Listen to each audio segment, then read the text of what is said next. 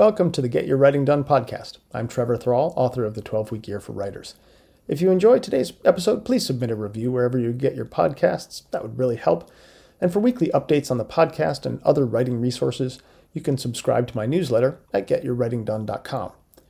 Today, I sit down with Susan Scott, counselor, leadership coach, author, and founder of Life Inspired Inc., a company that provides life design and coaching for leaders and life coaches. Our topic today is resilience. As I discuss in the 12-Week Year for Writers, resilience is a critical element of the writer's mindset. Every writer, no matter what type or genre, has to deal with rejections, criticism, false starts, and negative reviews. Without resilience, an ability to confront the tough parts and keep going, it's hard to imagine making a go of things as a writer. But it's far easier to tell folks to be resilient than it is to understand exactly what that means. In our conversation today, Susan explains what resilience really is and outlines a set of steps we can all use to build greater resilience.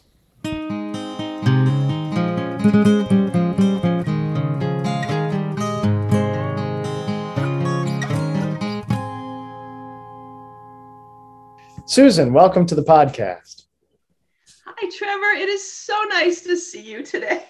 Great to have you on the podcast. Usually we see each other in writing group. It's wonderful to get a chance to pick your brain about one of your many areas of expertise today.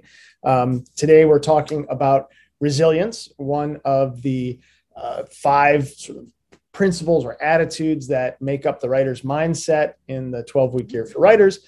But obviously resilience is a much bigger and more important issue than just for writing. And so, I wanted to explore this topic with someone who could speak to sort of the broader range of questions and things we think about when we think about resilience. And so maybe we could start, though, by just having you explain a little bit about what your company, Life Inspired, does and how it is you sort of came around to realizing the importance of resilience. Well, my business, Life Inspired Inc., is sort of like many of us, it was part of a journey. It's grown out of a lot of past stuff that has happened. Typically, a lot of what I do is consulting with small businesses, helping them with employee development.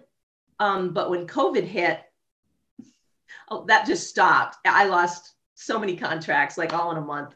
Everything stopped. So I started the website in a way to reach out to individuals who are looking to grow. Primarily people that are in that midlife transition area where they've looked at their life and gone, it's not as fulfilling as I thought. You reach a certain amount of success or career growth and you thought that was what you wanted, that was going to give you the fulfillment you wanted. And you look around and go, suddenly it's not so fulfilling anymore. All these roles that I've taken on, these expectations that I'm filling for other people to get approval, it doesn't mean as much. So what is meaningful? What can I do with my life to contribute, to find a purpose? So Life Inspired is about helping people basically do life design. Mm-hmm. And a big part of designing your life is to grow personally. Now, growing personally, growing in your relationship to yourself, to other people, to your resources, that would be your time management, like what you deal with, because there is a mindset behind it. It's a relationship. Growing in your spiritual life, if you have one, understanding other people, and all of those have a certain amount of resilience that's required. You have to grow in your resilience to be able to step back, see with the whole picture of what's really going on, not what you think is going on, listen to what people are really saying, not what you assume they're saying, because we get into those habits. Sure. So a lot of what I do is help people learn to step back, think about your habitual responses and go, is this really true? And that is part of what will build resilience. Sure. And maybe we'll talk a little later about some of my experiences that led me to that. But absolutely. We all, I started writing my first website probably 12 years ago. And I've done a lot of speeches, I've done webinars for people, and you get rejection, you get criticism. We had a pretty serious betrayal by a family member, which, that was really hard to come back from. But I learned resilience and I learned why it's important and how it works. Yeah. Okay, so before we dig into that, let's let's define terms just a little bit more, because maybe people have different ideas of what resilience means. But so what are we talking about when we talk about resilience? Well, typically what people think is the ability to bounce back, to persevere. And that is sort of the symptom or the outgrowth of having resilience. But I define resilience itself as the learned ability to separate what happens to you from who you are as a person. Oh, right. Because a lot of times you've probably seen it in your students. You know, I've got a failing grade, so I'm a failure. I'm not good enough. Yep. And that's a very common situation, particularly the younger we are. You're nodding your head. Maybe other people can't see it, but he's like, yeah, I know that one.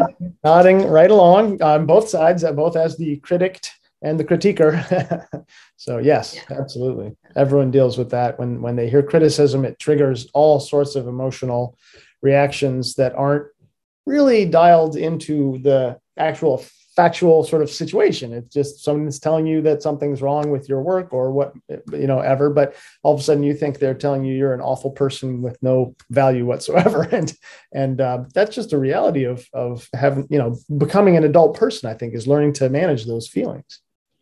Well, my background's in counseling. That's what I have my degree in. So I've dealt with a lot of people, and they live in this life of, and it comes from childhood. We learn it long before we think cognitively. We learn who we are based on how we're treated. Yeah. And somebody who's important to our life treats us badly. We think it's my fault. Yeah. It's me somehow that I'm lacking. I was bullied really bad in school when I was like 13, 14 years old. And at that age, you literally don't have cognitive thinking ability. That prefrontal cortex isn't wired to the rest of your brain very well. So the emotional part of your brain takes over. And when you're treated really poorly in a situation, your memories are more about the emotional feeling. And you feel like I'm not good enough, I don't fit in, whatever. And you feel shame. Yeah. Or embarrassed or, ridiculed in some way. So when that comes back up as an adult, you get treated poorly, bullied online. That happens all the time when you're in the social media.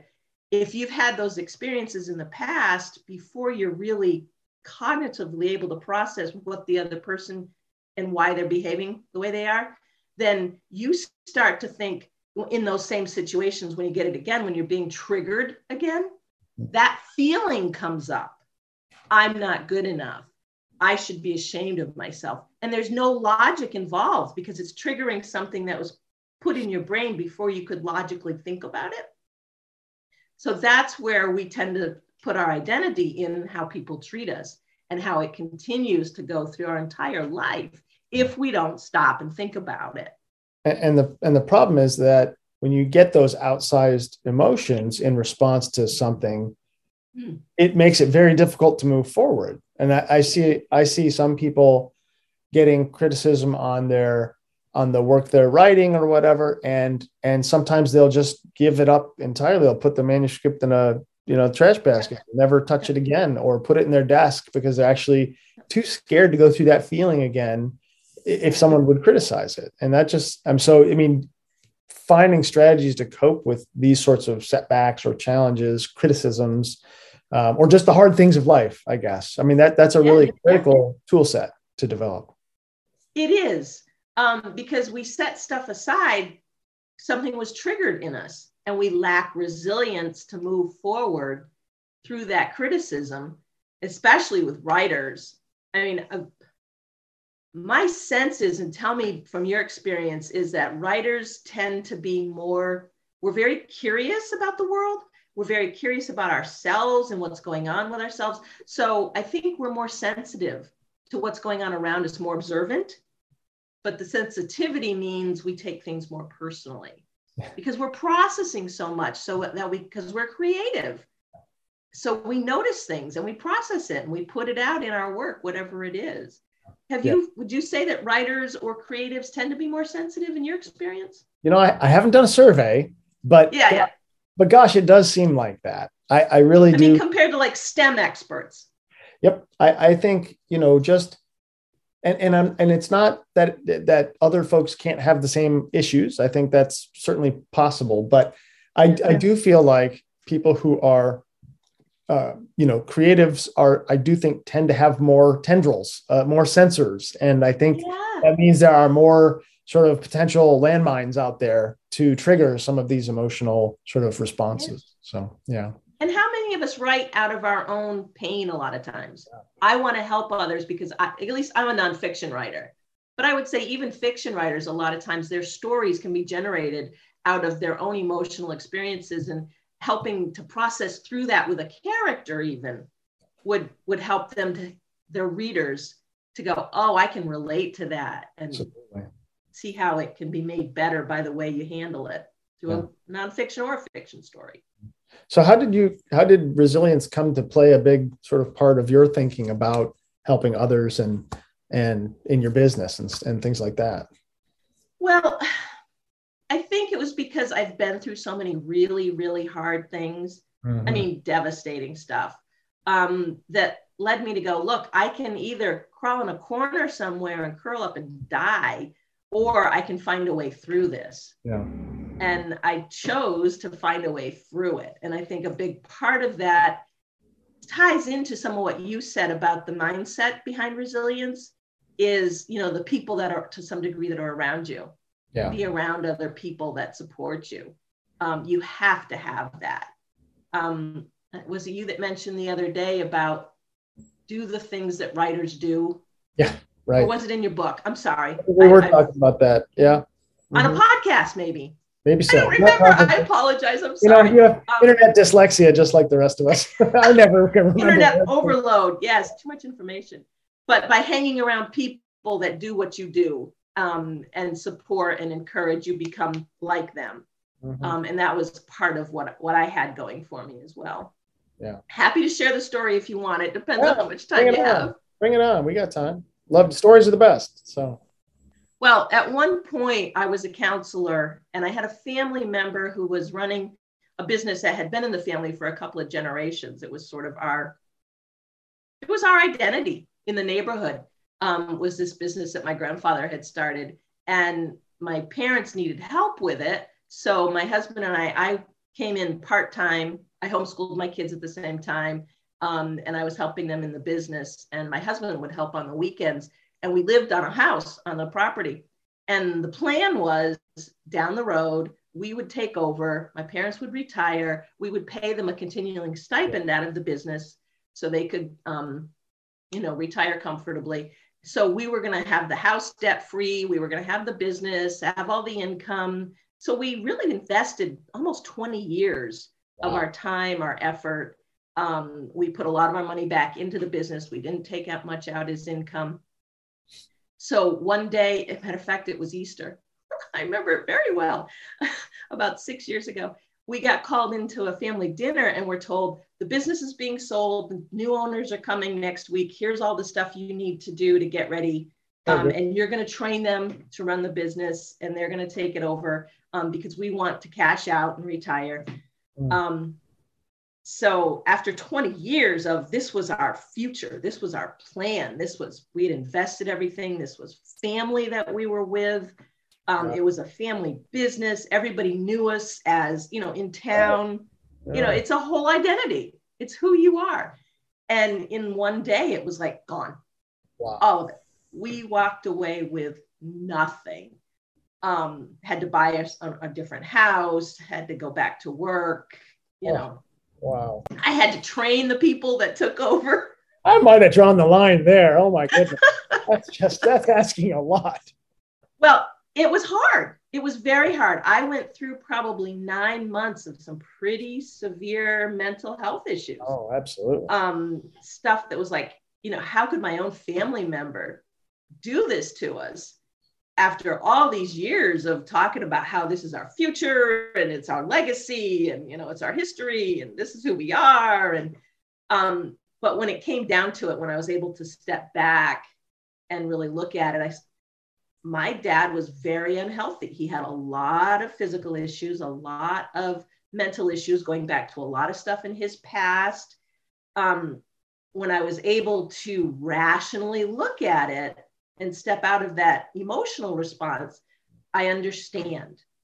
I understand why they did a lot of what they did and why they had to do it for themselves. It doesn't make it right. It doesn't make it fair, but life is not fair. No. And that's something that I write about. It's a little bit of I hate to kick people in the face and say it, but crap happens. Yeah. And if your sense of happiness is based on how the external circumstances are working, that's right, you're not ever going to be a happy person. That's right. Because COVID happens, jobs are lost. It's the reality is life is tough. It is. It's tough. It has bumps. There are no clear paths, we lay everything out. We set all our goals for how things are going to be. I mean, that's why I really love the 12-week year for writers setup. 12 weeks. I can control 12 weeks. Beyond that, we think we can a little better than a whole year. Yeah. 20 years or yeah. But I mean, I was really faced with that choice of, do I just get into bitterness and resentment? And I mean, we were going to be feeling, what do you feel about yourself when your parent does something like that to you? I mean, when your parent does something like that, it's hard to separate it from who you are as a person. Like, what does it mean about who I am and what is my value? And so the resilience question becomes a real serious one at that point. Right. And it's the same for anybody that's had an important relationship torn apart. Yeah. Like that, or some kind of betrayal. It is who you are. That's how we define ourselves. I mean, if you had started this by asking me, tell me about yourself, I would have listed all my roles. I'm a wife, I'm a mom, I'm self-employed, I have this degree, I've written that book, blah, blah, blah. But that's how we define ourselves. Yeah. And when those things are taken away, who am I? Yeah. And if you don't know who you are, then your resilience is out the window. Right. Absolutely. Really. Right. If writers define their happiness by, I'm a person who writes things that everyone says nice things about all the time, and I get no rejection letters, and I have, I never have trouble writing or any of those things. Well, guess what? You're going to face situations where each one of those things is taken away from you. Yes. And what do you do then? So good question. Let's pivot to that. What do you do then? So one of the important things, Susan, that you talk about in an interview, I'll put in the show notes, a great interview you had with Huffington Post.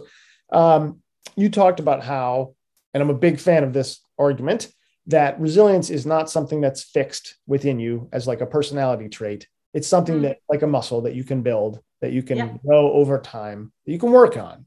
And so you've sort of talked about different steps you can take, 5 steps that you can take to become a more resilient person. And so I thought, let's talk through those and, sort of first talk about them kind of generally. And then, we can sort of spitball, what does that mean for writers, maybe in particular? So let's walk down those steps. What's the first step? And we were talking before the show about, if you were going to ask a writer or maybe anyone, like one question to get the ball rolling, right? This first step is kind of that question. Oh, yes. It's question the stories you tell yourself about what events mean to your life. Yeah. When we lost the business, what's the story you tell yourself about? Does that mean that we've been completely rejected by my family? Does that mean we've been betrayed and that we were going to be debt free? Yeah. That's all gone. Does that mean that, that whole hope of retirement for my husband? Because this happened when I was 50. Okay. So we were starting over at 50. I had to rewrite those stories. And that's what I talked earlier about, stepping back and looking at, what my parents were going through, what my dad's history was. It was really about what they were doing for themselves. It wasn't about a reflection on me at all. Or even you could relate that to something as simple as somebody trolling you on social media. What they're doing is about them. We take it personally, but when you can step back and think about it, it's who they are. And they're living out of who they think they are. Yep. So you have to question those stories and really think about what's really true here. Yeah. And I can relate that directly to the writing world, because as someone, it's true for, I think, probably most writers in all genres, fiction, nonfiction, doesn't matter. Most of us throughout our writing careers will receive many, many more rejections than we will acceptances from wherever you're talking about. And, and, the idea that you can go through that process and not be able to disconnect, like if the story you tell yourself every time you get a rejection is that your work is no good, that you're too terrible up to be a writer, or you're too dumb, or you don't have the skills, or whatever it might be. I mean, I don't see how you're going to last as a writer if that's the story you tell yourself. And yet I see that story all the time. Like, as you sort of mentioned earlier, a lot of my students, I need to be, very careful with when I talk to them one-on-one about their work, because, especially high flying students who have gotten a lot of praise, the danger is there's a fragility there sometimes. So they haven't had that setback yet. They've been cruising along at the top of the class, but then they get to the level where sort of reach their level of incompetence where they don't know how to do the next thing. And boy, some people have so much trouble getting through there. So how do you question the story? Like how do you start that conversation with yourself? Like, how do you tell yourself, I am not the rejection? That's an identity issue. That's really about figuring out who you are internally, worthy as a person. I mean, you're going to get deep in the weeds of psychology here, but you have to know who you are as a person outside of what you do. And honestly, a big part of that is maturity. You're not really, because when we're younger, especially teens, young adults, the way we find acceptance in the world, the things we need the most, if you think about Maslow's hierarchy of needs, we need love and belonging and acceptance. We find those in the people around us.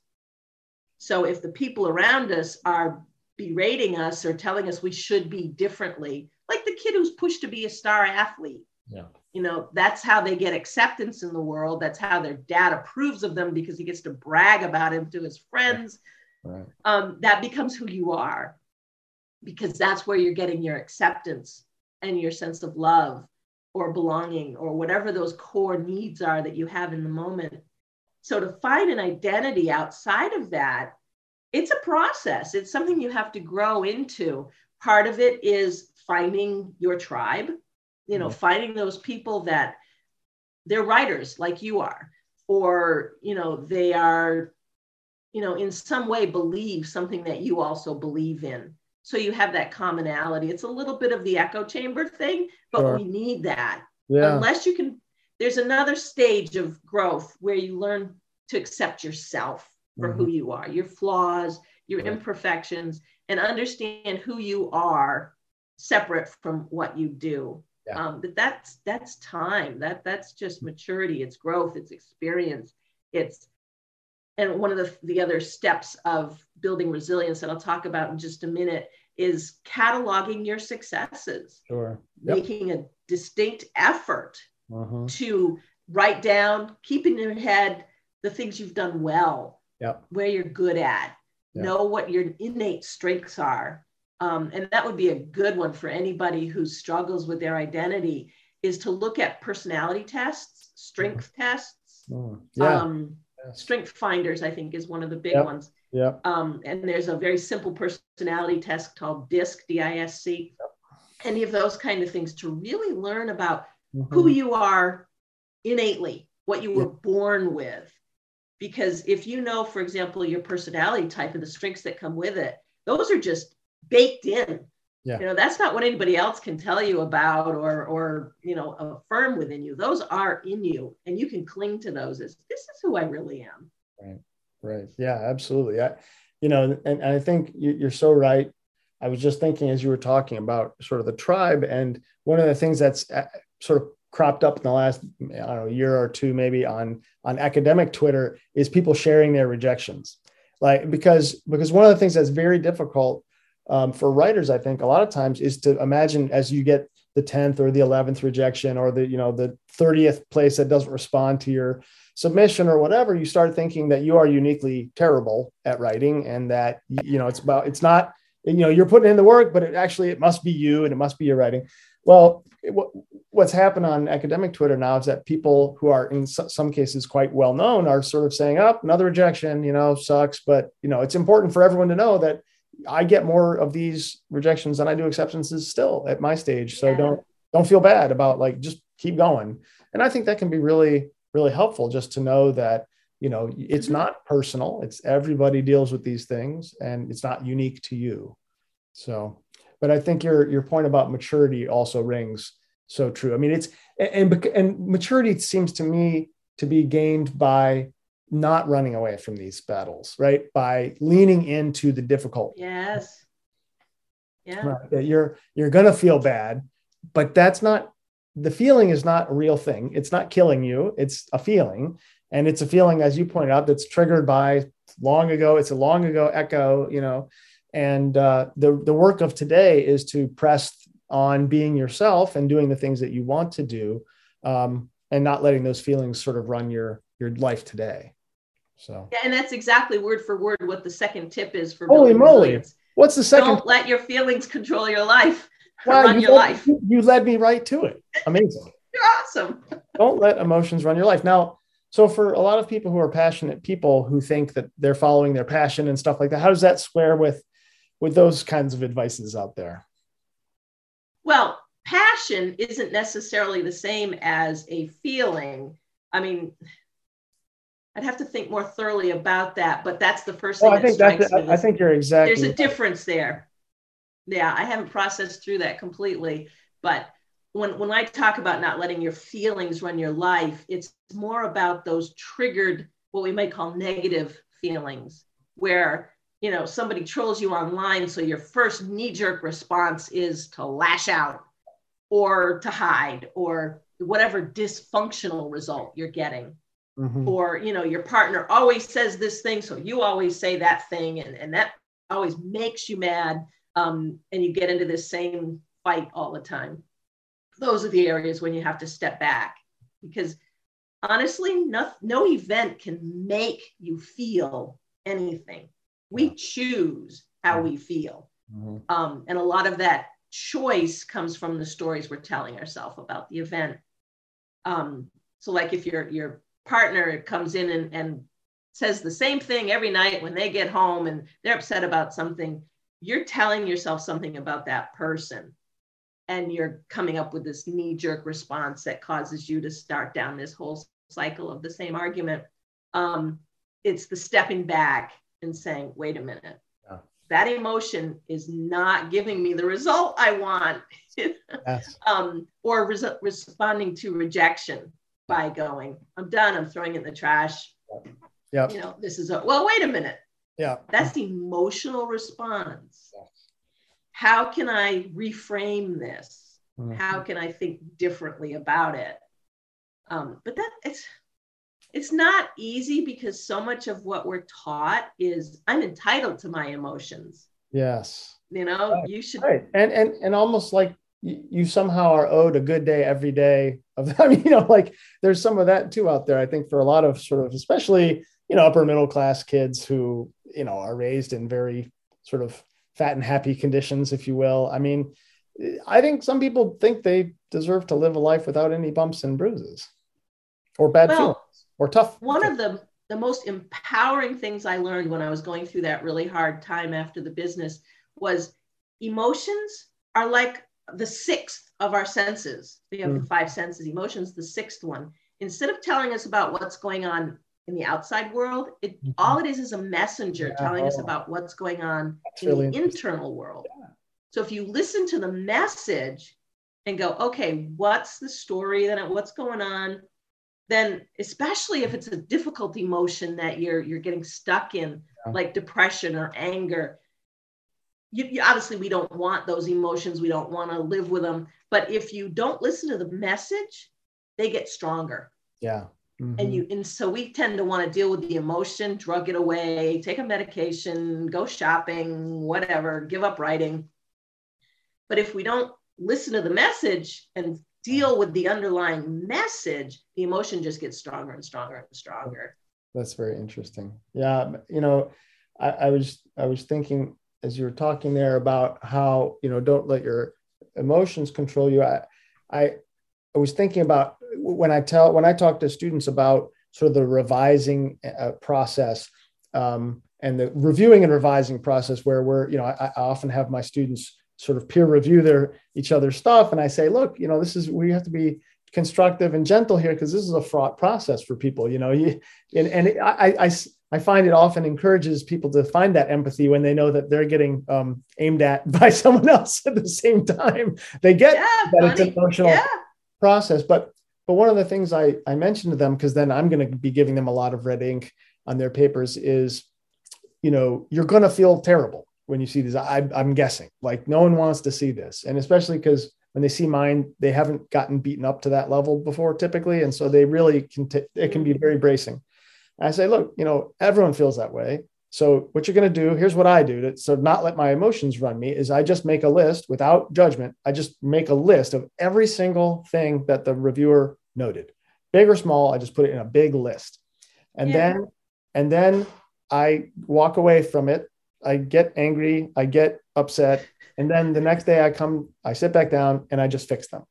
So I need a process. You give yourself that time. Yeah, you have to give yourself time to have the emotional response, because it's not what you were hoping for, or it's upsetting, or whatever it might be, or you feel misunderstood, or there's a lot of things that can happen, right? If somebody's not understanding your character or whatever, it could be fiction, nonfiction.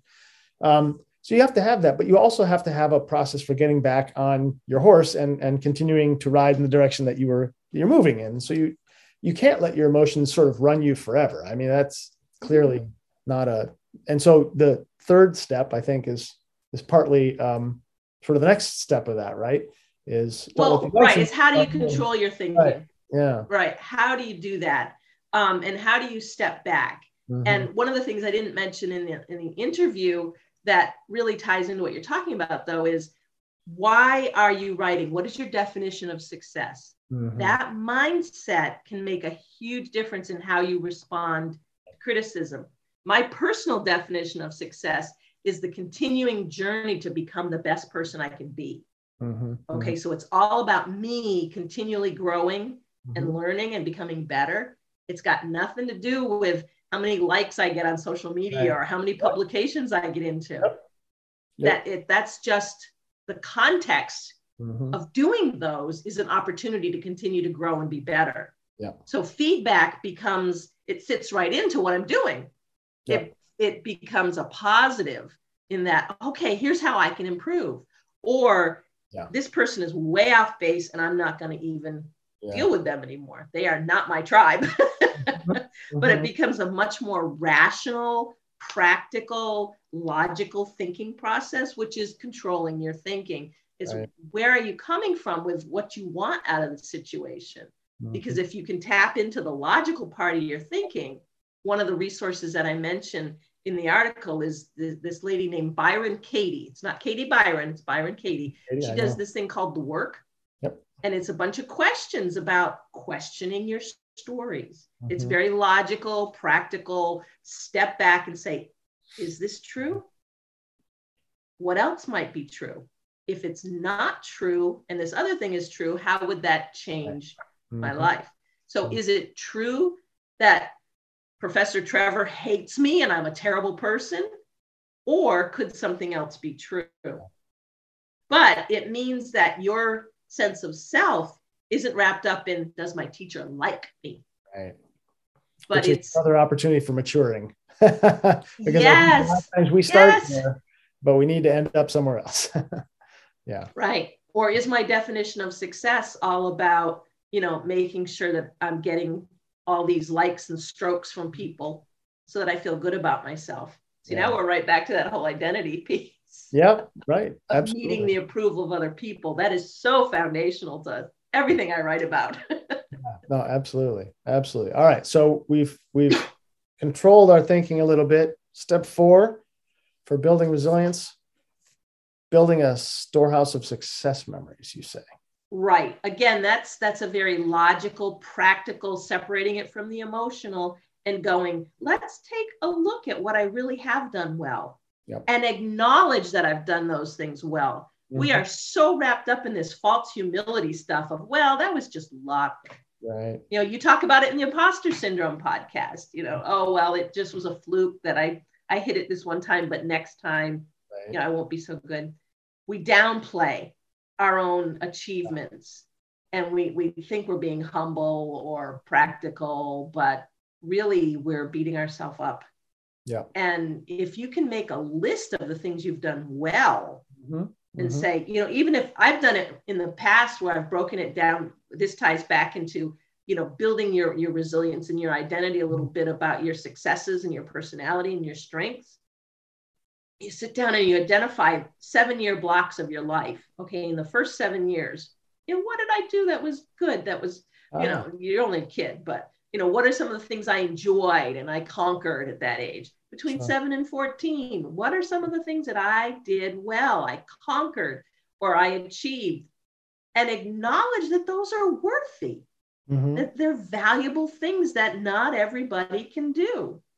And you start to develop this picture of yourself and the things that you have done well. And we have to be very intentional about thinking about those things, because we are so normal tendency is to go to the negative, for sure. Beat up on ourselves, to see what's wrong with our lives, to keep track of the failures and the criticism. Oh yeah. I'll be honest. I can remember most of the particularly snarky criticisms from my reviews. Then I can't remember any of the praise, to be honest, at this point. It's a lot harder to keep the negative stuff out of your brain. So you have to be very intentional about those things.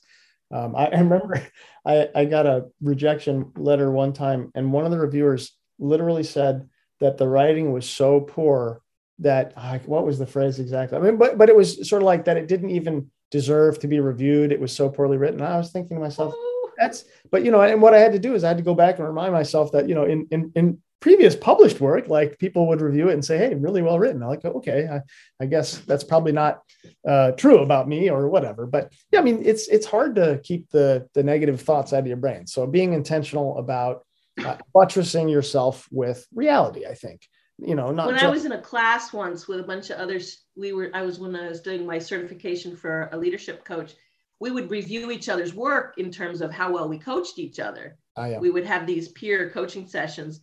And when we did the feedback from them, one of the things I always did for the other students was I would write down everything positive that was said in the feedback and send that to them and say, here's what everybody really said. What did you hear? Yeah.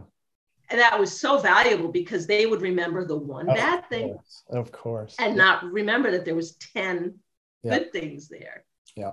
So that's just really powerful stuff to be able to do. All right. Step 5, bring us home. Step 5, setting goals. Well, control. Yeah. This ties back into what we were talking about earlier about trying to set our life circumstances up in a way that, everything works out fine. And that's how I'm happy because I got the right job, the right partner, the right reviews. I'm in the right publications. If those are your goals, then those are outside your control. So part of building resilience is to set goals around things that are within your control. Like my goal of becoming a better person. Yeah. I can control that by the habits that I pursue each day, the routines that I set in place. So for me, and I mentioned this in our writers class, some of the things that I check off each week as, my tactics to work on is, did I show up for myself and sit down at my desk on a daily basis and do the hours of work that I said I was going to do? Did I do my weekly review? Did I set up my tactics for the following week? Those are success building habits that I can control and will build up to success, but not always the success you imagine. Yeah. Because a lot of times that outward success is under the control of other people. Absolutely. And things just blow up like had happened to me or COVID or, Sometimes you everything. Can't control those things. But once those things do fall apart, if you've got these habits in place that you're successful at, that you can control, you can keep doing those in the midst of that complete chaos and breakdown. Yeah. Because, I think we've all had, experiences where we did everything right. I'm using air quotes here, and still didn't get the right with air quotes answer or outcome that we were hoping for or bargaining for or whatever. But the rest of the world has a vote in these things. You can't determine how many units your book sells or how many people are going to love a piece of writing or any of those things. All you can do is control the act of writing it and getting it out into the world. And hanging your feelings, hanging your sense of self and identity and worth on what the rest of the world thinks of that is really a dangerous game. But you can be proud of the fact that you took the steps to build it, right? To make this art, to build, to write this book or whatever. Those are the things that I think you should celebrate in your life, is that you were able to put in the effort, to do a good thing. And, you don't get to control what happens after that. So, well, again, that comes back to having your identity in who you are. Yeah.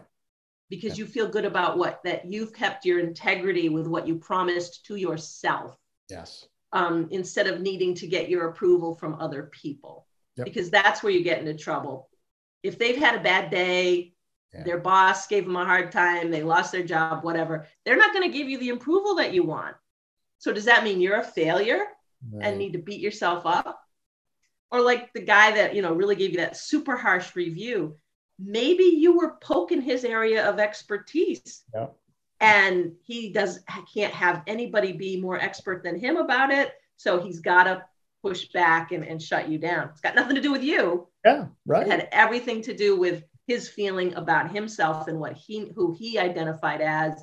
So he had to, tear you down in some way. If you're reliant on that approval, you have no control over people's lives and their feelings. And yeah, you've signed up for a tough road. So Susan, as we close off here, you're writing a book right now. Tell us a little bit about that book and what you hope to do with that book. Well, my book is basically about building the pillar relationships that help you get from where you are to where you want to be. I envision kind of a bridge over the chaos of life. You think of a chasm that's just full of all the rocks and boulders and chaos that we deal with. As we build up these 4 core relationships like pillars, they create a bridge that rise above all that daily chaos, that stuff I'm telling you we have no control over and can affect us if we're bogged down in those weeds. But if we have these relationships solid with, with ourself, what I've been talking about, with our spiritual life, with other people, and with our resources that I mentioned before, those pillars, when they're all solid, that's the support system that's going to help you to walk through your life to get to wherever you want to go. So it's called 4 Pillars to Purpose right now. That's sort of my working title to keep it straight from, the other stuff that I've written. May not be the final title, but it's essentially about designing your life and building in a way that's not all about you. So many times that's what goal setting stuff is. It's all about me out there getting stuff and doing my work and getting what I want out of life. And ultimately, people that have done that, they look around and their life is not terribly fulfilling. They may have, maybe they're an Instagram influencer, or maybe their book got on the New York Times bestseller, but because they left behind all those other relationships, it's a very unfulfilling achievement in the end. Yes, totally. Well, I'll tell me when I can pre-order. I'm ready for it. But until your book is done, can you give interested people who want to build resilience or think more about it, give us a book that you would recommend somebody read to learn a little bit? Oh, I like this one called Understanding People by Dr. Larry Crabb. It's about relationships. And resilience in relationships a lot of time hinges on what I was talking about earlier, is understanding where other people are coming from and what their identity is, like your harsh reviewer there. If you understand what people are wrapped up in themselves, then you're more able to step back, or like me with my parents, and go, this isn't about me. Yeah. I may have felt the consequences. You got that bad review, but it's not really personal. Because of the way they're dealing with stuff in their life. That's how they're having to act. I may have gotten the fallout, but it's not anything I need to take personally. So if you can understand other people better, understand their personality, their strengths, their weaknesses, then you're better able to see them as, their own life, we all get so wrapped up in ourselves. I'm sorry. It's very, absolutely. So true. We're all pretty self-absorbed. And that's why we're so worried about what other people are thinking about me and how they're treating me. Right. They're doing the exact same thing. Yeah, of course. How's everybody thinking about me? How are they treating me? Yeah. So I think that's a great recommendation because you're absolutely right. As I'm thinking about it here, so much of the struggles we have to be resilient are about our relationships, whether we think of it that way or not. I mean, I think a lot of times people think of resilience as like just it's inside me or something like that. But what it really is it's a measure of your relationships or your relationship ability with others, because it's your ability to read people and to understand the relationship you do or maybe actually don't have with that random troll on Twitter or whatever, right? They say something, but you don't have any relationship to them. But what you're feeling is actually the echo of a different relationship in your past. And so getting those right and reading those, more accurately sounds like it'd be a really big boon for building resilience. So, well, and I'll say you can tie that also into your relationship with how you manage your time, which is what you talk about in your book. When you understand how you're using your time and where your habits are not really good enough, you may have, stuff fall apart. You don't meet a deadline. You're not getting stuff done. You blame other people. You blame outward circumstances. But what's your relationship to how you deal with your time? And what are you telling yourself about when I can get this done? Can I get this done? Do I have the wherewithal to get it done? What's your relationship to how you're using your time? And that's going to determine how productive you are and how effective you are. Fascinating stuff. Susan, final note, tell people where they can learn more about you and your work. My website is lifeinspiredinc.com. Fantastic. Susan, thank you so much for a fantastic conversation today. Thank you, Trevor. I love talking about this, and I'm so glad we had this time together. Me too. Fantastic. Thanks for listening, everyone. And until we meet again next week, happy writing.